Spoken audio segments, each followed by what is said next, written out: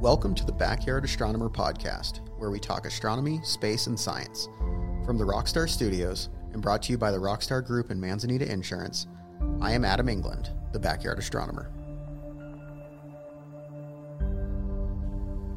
On Wednesday, November 1st, the stars of the Orion constellation will begin to rise almost directly east around 10 p.m. Mountain Standard Time. Rising slightly earlier each consecutive night, the Hunter has long been one of the most important asterisms in the night sky, used for both tracking the seasons and for navigation by many cultures. The three stars of the belt often define various interpretations of what our ancestors saw. For example, Chinese astrology refers to the lunar mansions Shen, meaning three, and Bugis sailors from Indonesia use Tanra Telue, or the sign of three, for sailing.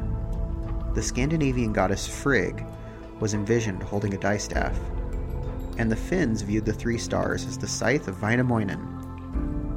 The Lakota people of North America see these same three stars as the spine of a bison, and the surrounding stars filling out the body, with the nearby Pleiades as the bison's head. Hanging below the belt are three more stars, often depicted as the sword or scabbard of the hunter. The center of these is more than just a star, and is one of the few non-stellar objects we can see with the naked eye. At an apparent magnitude of 4.0, the Orion Nebula is the closest star-forming region to Earth. In the late 19th century, doctor and amateur astronomer Henry Draper pioneered astrophotography, first photographing the moon in 1840, the transit of Venus in 1874, and choosing the Orion Nebula as his first deep sky target in 1880.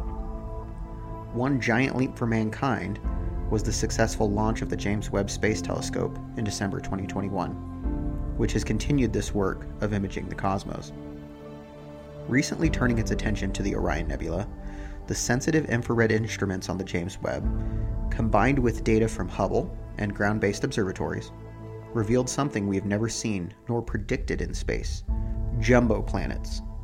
JuMBOs, being an acronym for Jupiter Mass Binary Objects, are large planets that seem to have formed separately from the standard model of solar systems, and 40 distinct pairs were observed across this 24 light-year wide stretch of space.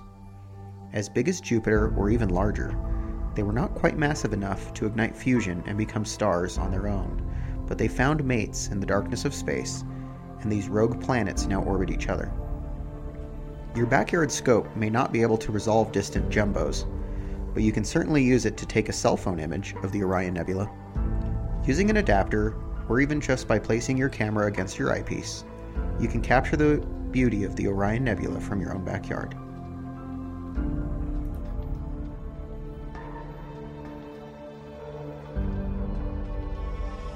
You don't have to be a professional astronomer or have fancy equipment to see amazing objects in the night sky. You just have to know where to look. Join us next month to learn more about your binoculars, telescope in the sky, and follow the Northern Arizona Astronomical Consortium at facebook.com/NAZAstro. From the Rockstar Studios in Prescott, Arizona, I'm Adam England, the Backyard Astronomer.